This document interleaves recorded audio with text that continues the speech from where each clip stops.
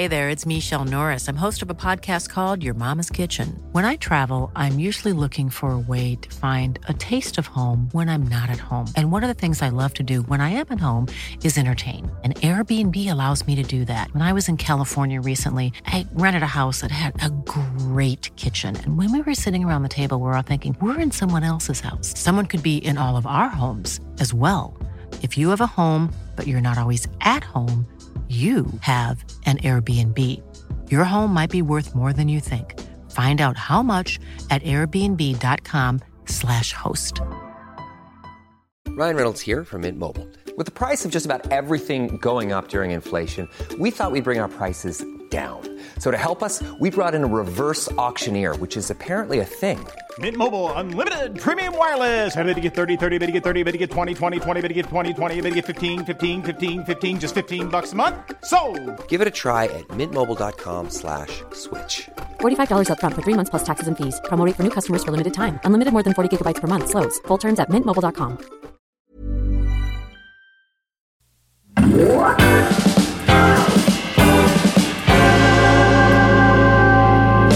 Hello and welcome back to the Prospect Podcast, where we speak to the brightest minds and talk about the ideas that matter in politics, arts and society.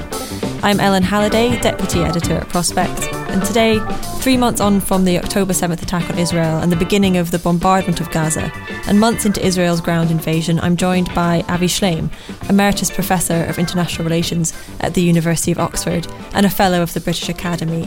Avi, it's brilliant to have you with us. Thank you for coming down to join us. It's good to be here. Avi, now you're a historian of the Israel-Palestine conflict, which is the biggest daily unfolding story in the world. This isn't just history, it's what we're looking at every day. Everything that's happened since October the 7th, including the violence on that day by Islamist militants and the bombardment and incursion of Gaza, feels unprecedented to many of us. Just how important is the historical context in shaping your understanding of what's happening day by day now? It's utterly impossible to make any sense of the violence that is unfolding in Gaza these days without understanding the historical context. The Hamas attack on Israel on 7th of October didn't happen in a vacuum. It happened in a particular historical context, and there were reasons for the Hamas attack.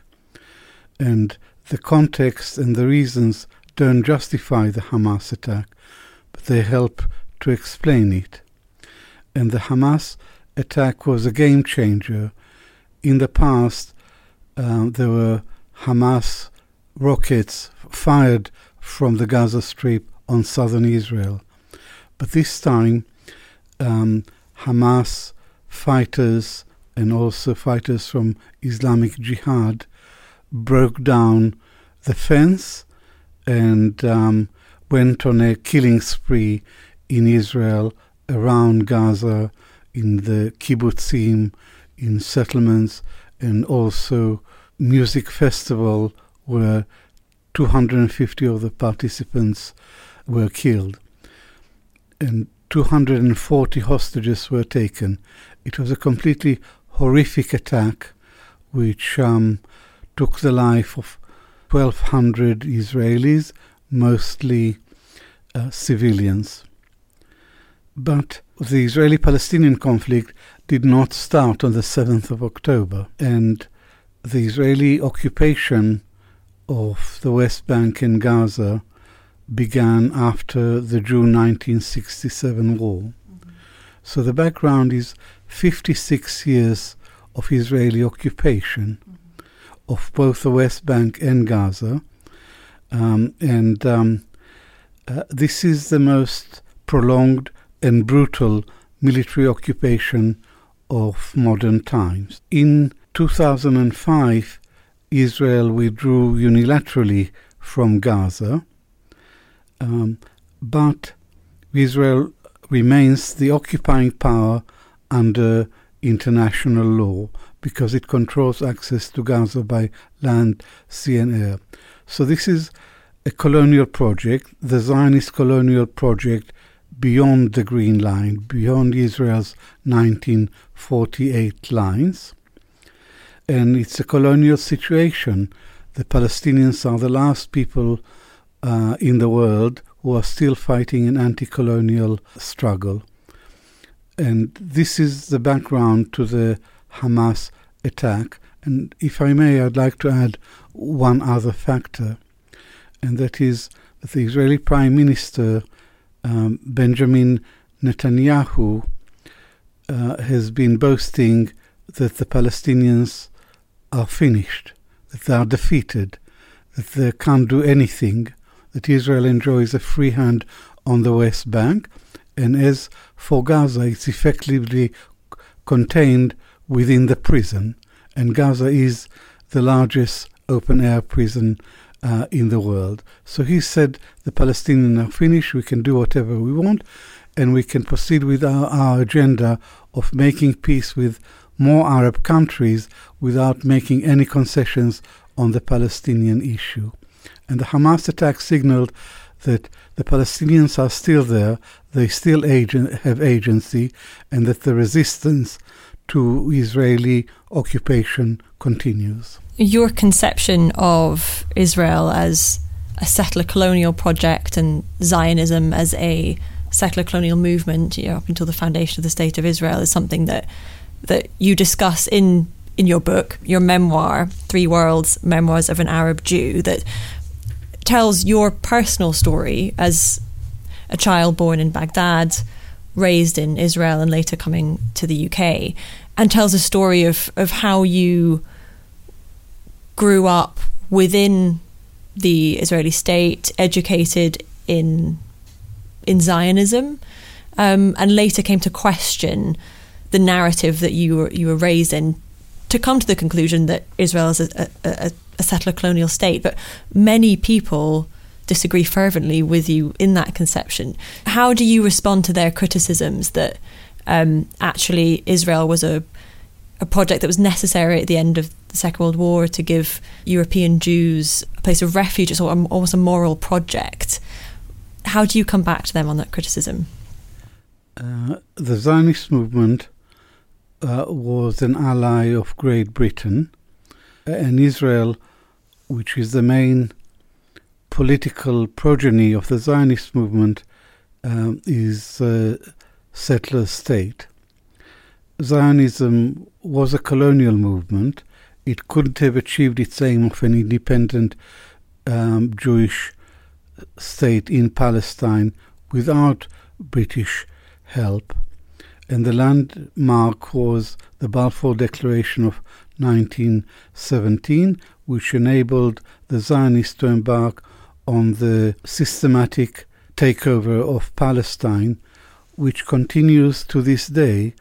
And in Gaza today, this project continues with the aim of the depopulating of Gaza, the ethnic cleansing of Gaza, so that Israel would have more territory under its control. Noam Chomsky once said that settler colonialism is the most extreme and vicious form of imperialism, and the Palestinians have been in the unlucky position of being at the receiving end of both Zionist settler colonialism and Western imperialism, first under Britain and then under America. All this happened before the Holocaust. The Holocaust gave a huge push in favor of an independent Jewish state because of Western feeling of guilt towards the Jews. Something really major had to be done for them, and that something major was the state of Israel. After June 1967, after the war, Israel trebled its territory. It captured the Golan Heights from Syria, the West Bank, including the old city of Jerusalem, from Jordan, and the Sinai Peninsula and the Gaza Strip from Egypt. There can be a debate on whether Israel was a colonial state or not before 1967. But I don't think there can be any debate that after the June 1967 war, Israel became a fully fledged colonial state, dominating millions of Arabs, recalcitrant Arabs, in all the occupied territories, and denying the Palestinians independence and statehood to this day. And I grew up as a normal Israeli schoolboy.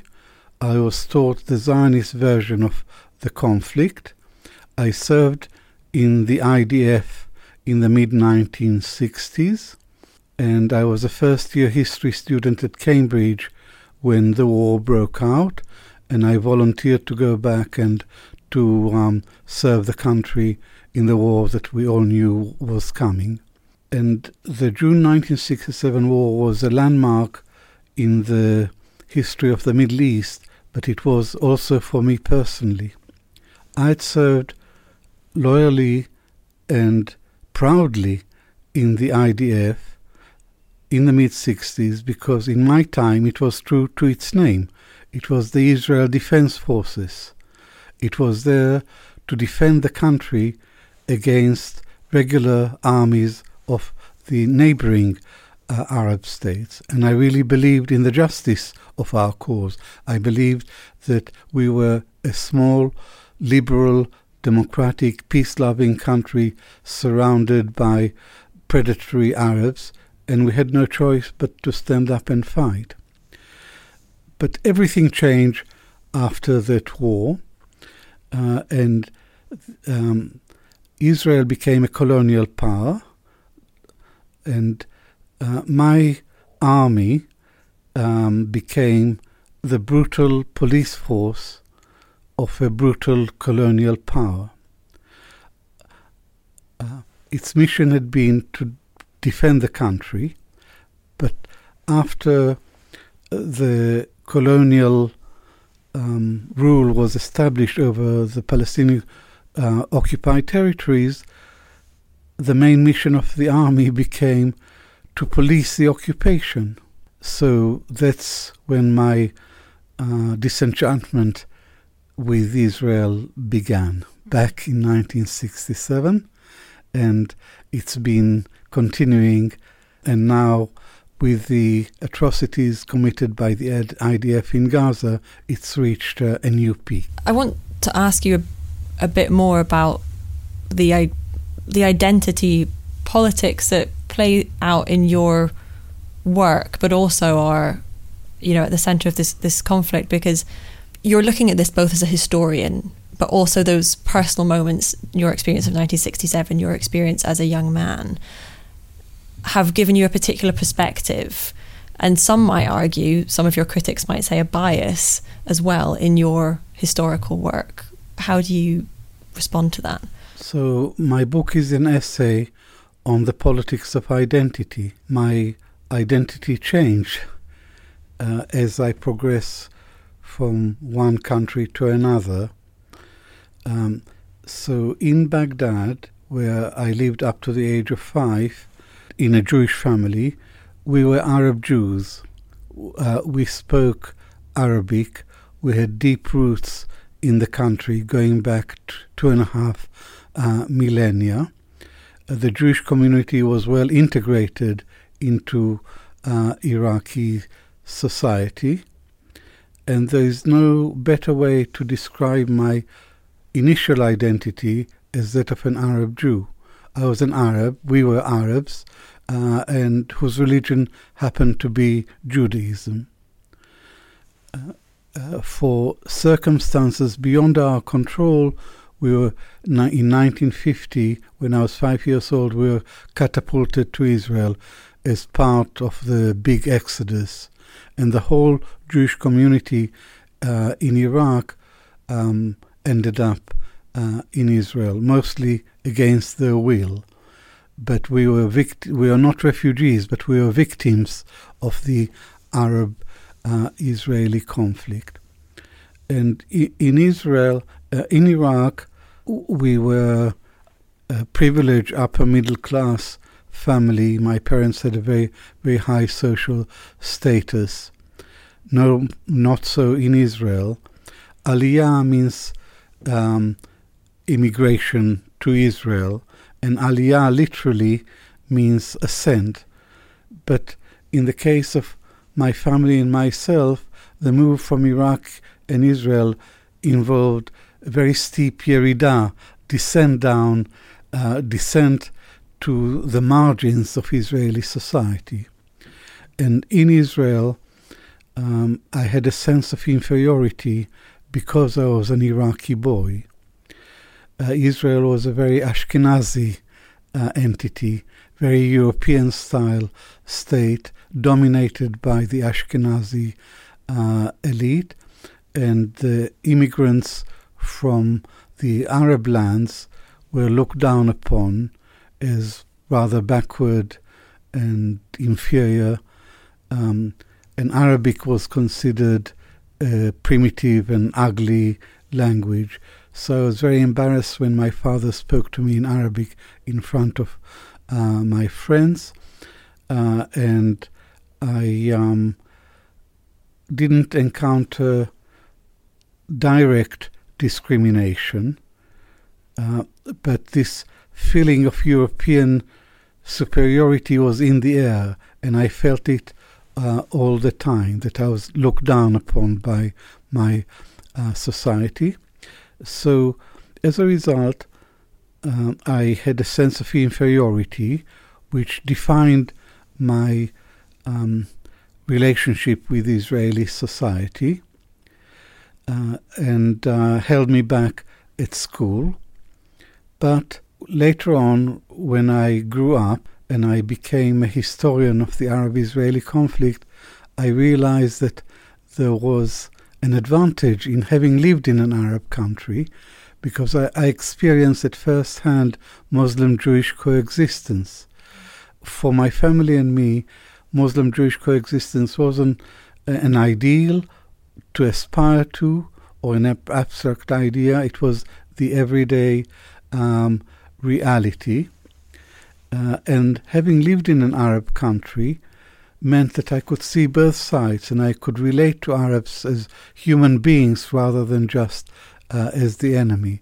So my disadvantaged background in Israel became an asset to me when I became a scholar. And today, I'm 78 now, I still define myself as an Arab Jew because I lived in an Arab country, and I'm proud of being a Jew, and I'm proud equally of my Arab heritage. So this is a long journey of changing identity, but I've ended up where I began, as an Arab Jew. And I mean, it's a fascinating story that you tell beautifully in your memoir. I'd highly recommend anyone who wants to learn about that experience of and that community of Arab Jews in Iraq to read your book. Anybody who wants a kind of personal perspective on that period of history, it's really, really interesting. And there was one line that I pulled out that I think is, perhaps a helpful framing when we're talking about the current situation. When you say, in an age of ethno-nationalism, it's important to recall that the categories of the Jew and the Arab were not always mutually exclusive. Juxtaposing them as opposites is both a cause and a symptom of the Arab-Israeli conflict.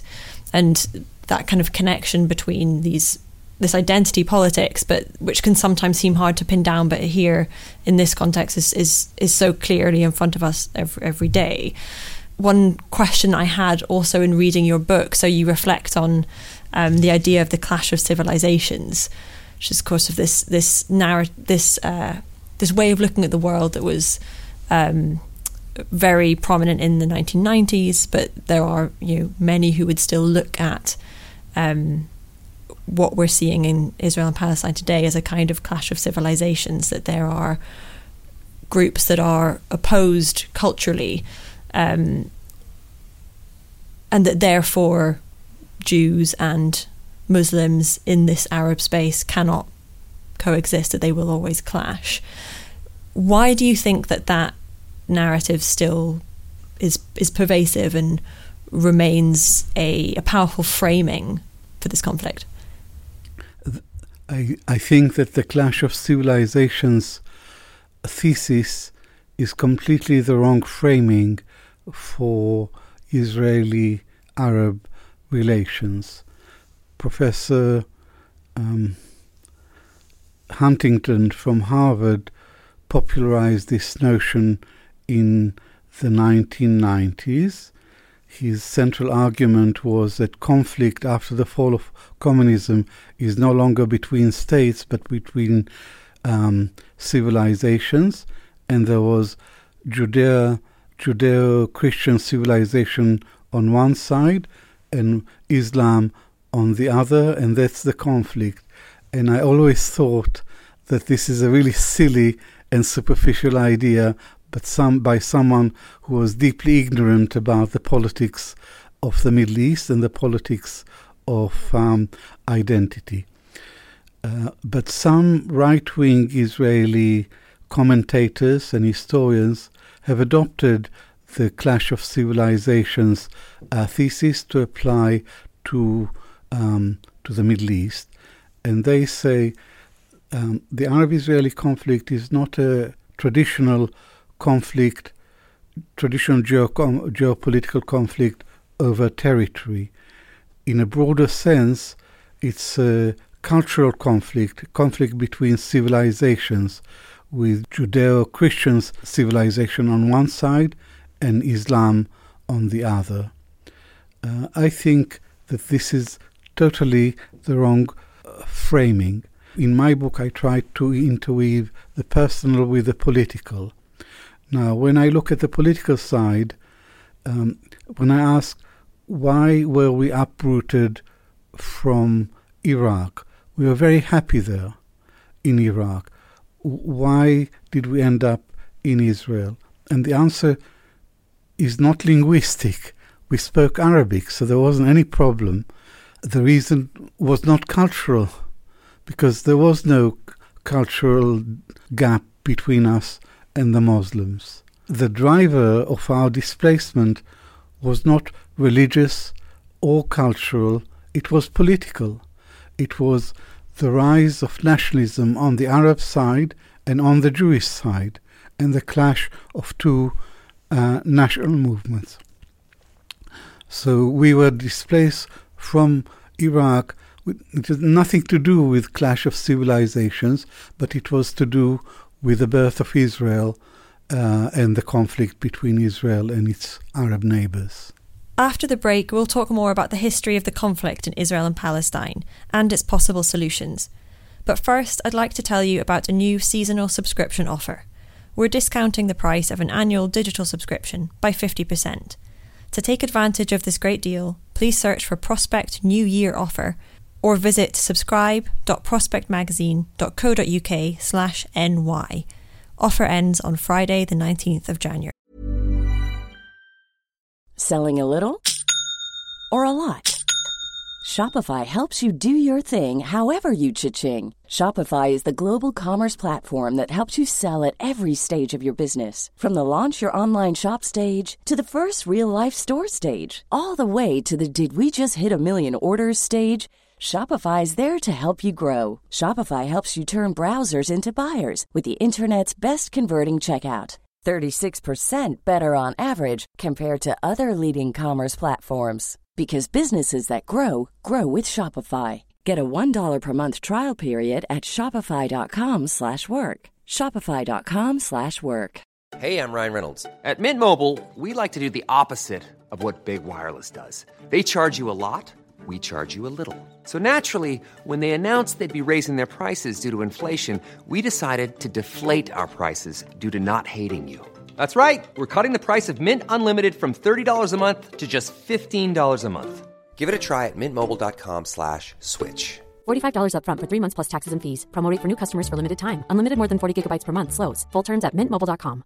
Burrow is a furniture company known for timeless design and thoughtful construction and free shipping. And that extends to their outdoor collection. Their outdoor furniture is built to withstand the elements, featuring rust-proof stainless steel hardware, weather-ready teak, and quick-dry foam cushions. For Memorial Day, get 15% off your Burrow purchase at burrow.com/ACAST and up to 25% off outdoor. That's up to 25% off outdoor furniture at burrow.com/ACAST.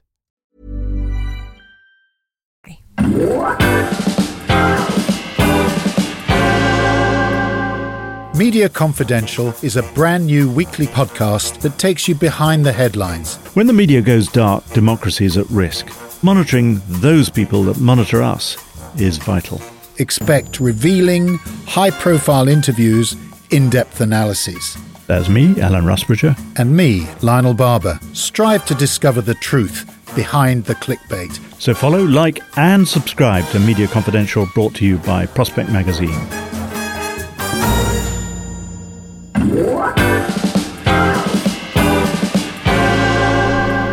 There is a school of historians of which you were one. I think Benny Morris was the historian who gave you a sort of collective label as revisionist historians, and you had some points of agreement in your early work, although you now have diverged. Some historians, such as him, would argue that your experience and your family's experience in Iraq was not the experience of all Jews in Iraq, and that actually, perhaps there are other factors that drove the majority of Arab Jews out of Iraq. Have you come back to that criticism with a response?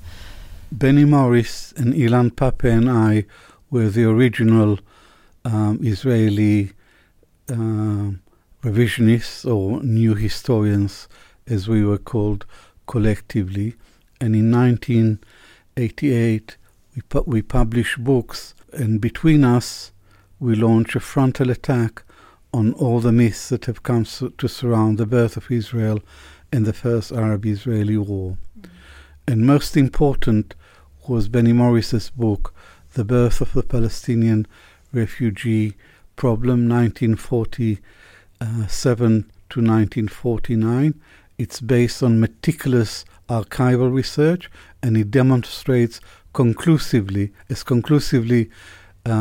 as possible in history that the Palestinians did not leave in 1948. They did not leave Palestine of their own will. They were pushed out. So he's a major historian who has made a major contribution. But during the Second Intifada and the suicide bombs, something happened to Benny Morris. I'm not sure what, but he veered to the extreme right, and he revised fundamentally his understanding of the Israeli-Palestinian conflict. And his new conclusions were that the Arabs are to blame.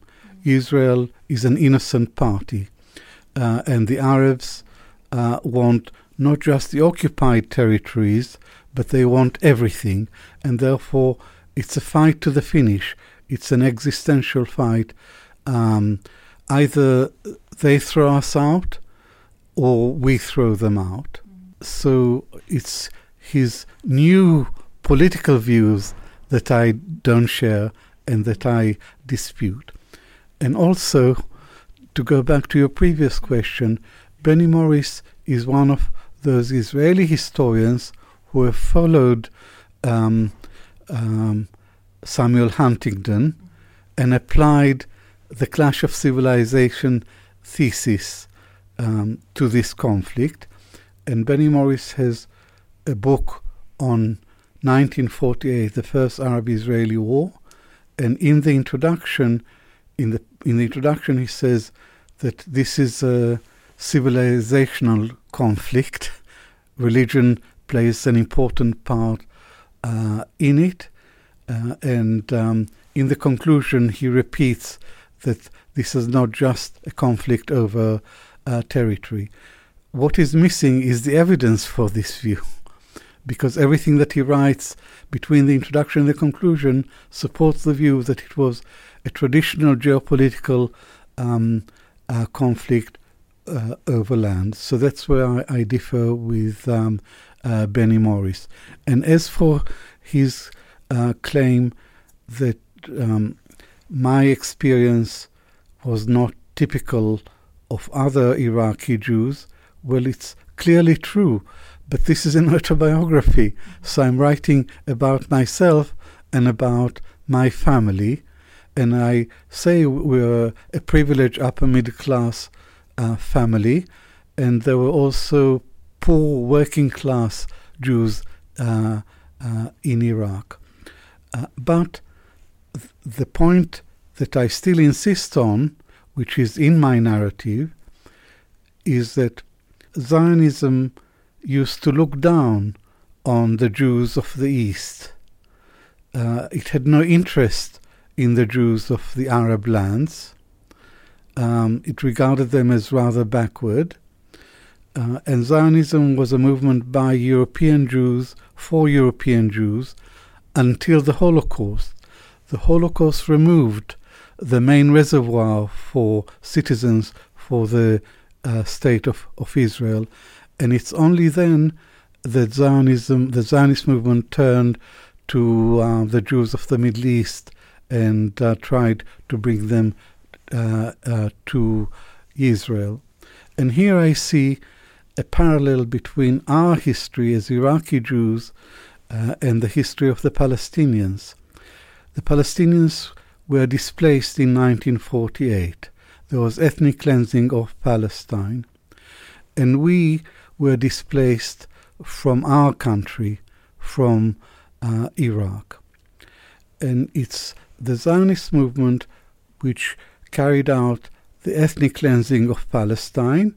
That was stage one. 750,000 Palestinians became refugees. And the Zionist movement also played a part in bringing over the Jews of the Arab lands to Israel. It wasn't the main factor. The main factor was persecution of the Jews from the Arab lands. But it played a part in the Aliyah from the Arab lands to Israel. And it was the same Eurocentric mindset, the same Ashkenazi and colonial mindset and colonial institutions that had driven the Palestinians out of Palestine, which also brought and treated the Jews of the East as rather inferior. So I see two parallels. I see some parallels between Palestinian history and Jewish history, and my book is a personal account, but it is also a critique of the Zionist movement and its treatment of the Jews of the Arab lands. We've just got a few minutes left, so I'd like to come back to the present day and to talk a bit about the potential solutions as you saw them when you wrote this book and as you saw them when you wrote this piece in Prospect magazine for us in December. I think we can all agree that the daily news out of Gaza is completely horrifying. The death toll now stands at around 23,000 people, which is 1 in every 100 Palestinians living in Gaza have been killed since October the 7th and Israel's subsequent bombardment and ground invasion. Some of those are the hostages that were taken into Gaza from Israel as well. You've previously said that for a time you supported the two-state solution, but that the growth of settlements in the West Bank made you question that, and that you've since changed your mind. When you wrote this book, which was published in June, you said that you favoured one democratic state between the River Jordan and the Mediterranean Sea, with equal rights for all citizens regardless of ethnicity or religion. That must have felt quite far away when you wrote it. What do you make of that possibility now? Well, let's start with the situation in Gaza. As you said, nearly 23,000 people in Gaza have been killed. Nearly 10,000 of them are children. 2/3 of the casualties are women and children. So this is catastrophic. It's a second Nakba. Moreover, Israel has displaced in Gaza 1.9 out of 2.3 million people, sometimes twice. Sometimes Gazans who obey Israeli orders subjected to an airstrike and killed. Israel has destroyed or damaged 60% of the buildings in Gaza. Israel is turning Gaza into a wasteland. So that's the reality. The Zionist colonial project has reached its most cruel phase in the war in Gaza. In this situation, it's difficult to think of the day after. It's difficult to think of a political solution, and the Israeli-Palestinian conflict is a political conflict to which there is no military solution, and yet all that Israel does is to pile more brutal force after more brutal force and inflict more death and devastation. That's not a solution, and it's not. It doesn't begin to touch the roots of the conflict. It's a political conflict to which there can only be a political solution. And for many years, I used to support the two-state solution. It wouldn't give the Palestinians absolute justice, but a measure of justice. It would give them independence on 22% of historic Palestine.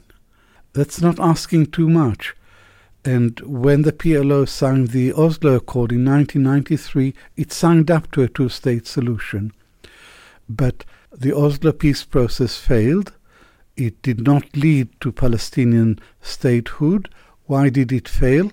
It's because of the Zionist colonial project on the West Bank, the aggressive Zionist project, colonial project on the West Bank, the expansion of settlements which leave the West Bank with isolated enclaves surrounded by Israeli settlements or Israeli soldiers.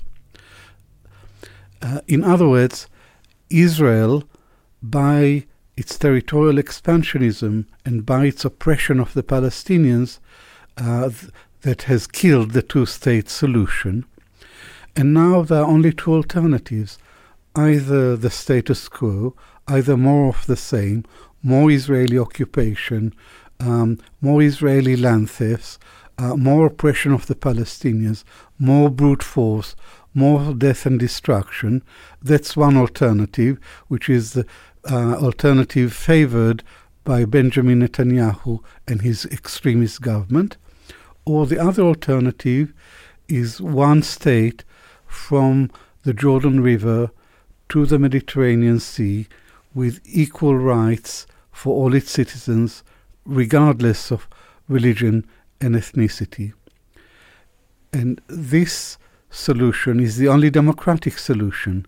This solution is the only one that gives equal rights to everybody.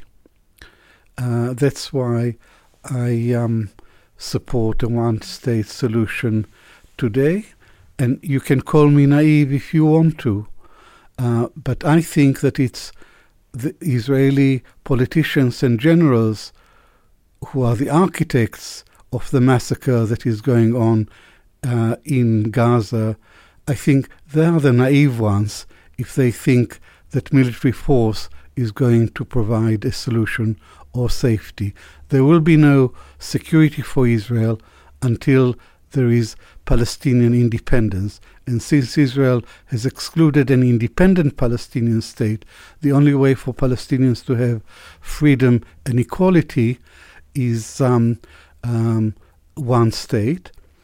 And one other comment is that there is systematic dehumanizing of the Palestinians by Israelis. And the dehumanizing not just of Hamas, but of the Palestinian people at large. They are described as terrorists, as irrational, as fanatics, as religious zealots, with whom peaceful coexistence is not possible. I beg to differ. I think that the Palestinians are normal people, and they want what any normal people anywhere in the world wants, which is to live in freedom and dignity on their homeland, and Israel is the obstacle. So these are the thoughts that lead me to advocate today one democratic state.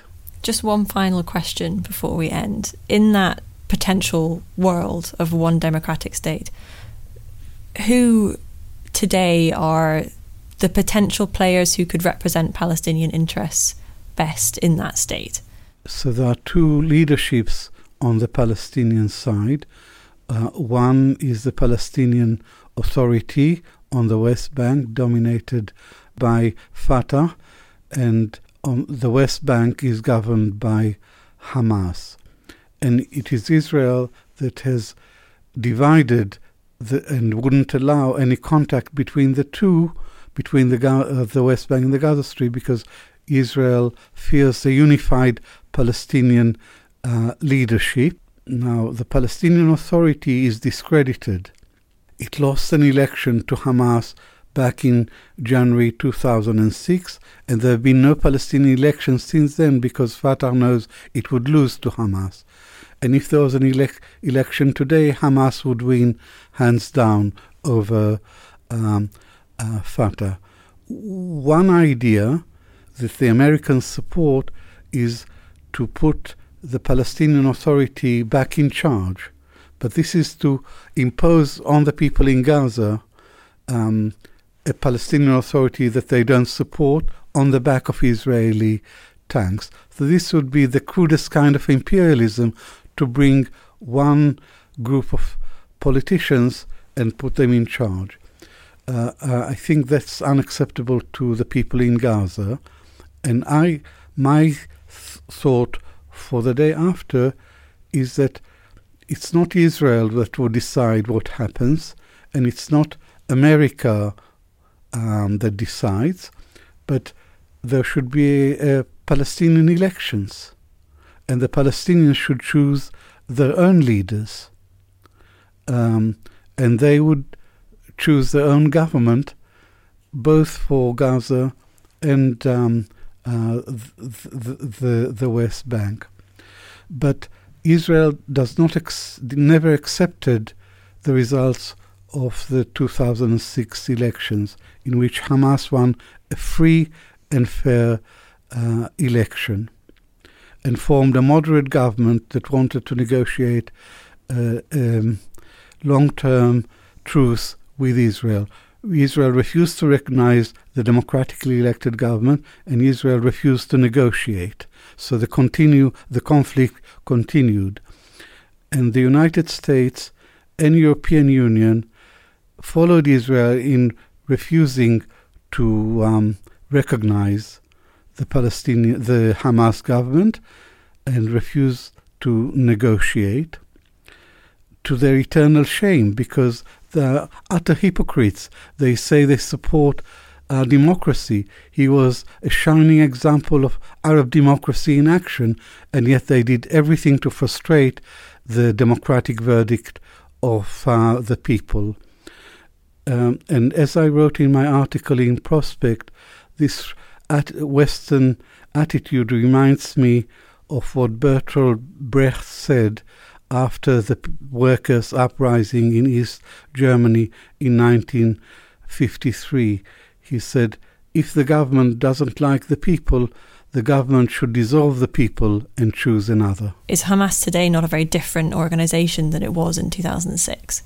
Hamas is a very different organisation today to what it was in 2006, because Hamas is a political party with a political leadership and a military wing.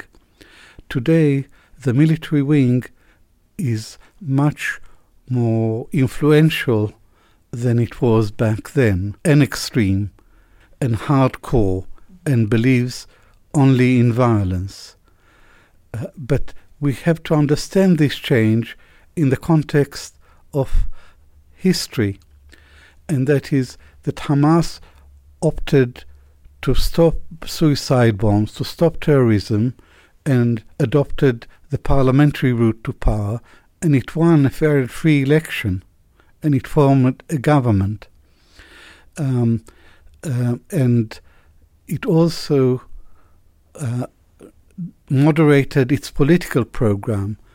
The Hamas charter is anti-Semitic, and it called for the destruction of Israel and for one unitary Muslim state over the whole of mandatory Palestine. But once they were in power, they, rather like the PLO in its own time, they moderated their program, and they said repeatedly that they would accept a Palestinian state in the occupied territories. But Israel refused to talk to them. So it's Hamas that has shown flexibility. Hamas was prepared to make concessions.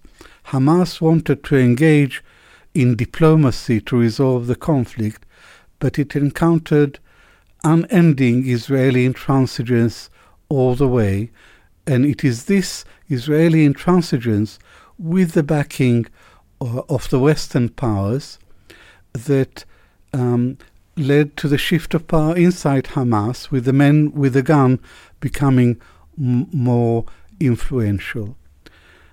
And the tragedy is that today Israel is committing war crimes in Gaza and carrying out the ethnic cleansing of Gaza. And the Western powers are not just complicit in Israeli war crimes. America is equally guilty of Israeli war crimes, because America is frustrating and preventing a ceasefire in Gaza. It defeated a ceasefire resolution in the Security Council, and America continues to supply Israel with the weapons and ammunition for the war in Gaza. So both Israel and America are committing appalling war crimes in Gaza today, and what is unfolding in front of our eyes is a second Nakba, a second catastrophe, possibly on a much bigger scale than the Nakba of 1948. Avi, it's been a pleasure to have you on the podcast. I'm so sorry that we have to cut it short, because there's so much more we could talk about and unpick about everything that we've said, but thank you so much for joining us. For listeners at home, I would fully encourage you to read both Avi's memoir, which, as I say, is a illuminating personal story of the life of an Arab Jew in Baghdad, in Israel and in the UK, and also, of course, to pick up the latest copy of Prospect magazine, where Avi has written a very powerful essay about what's unfolding in Gaza. So thank you very much for joining us. Thank you very much, Ellen. It's a pleasure.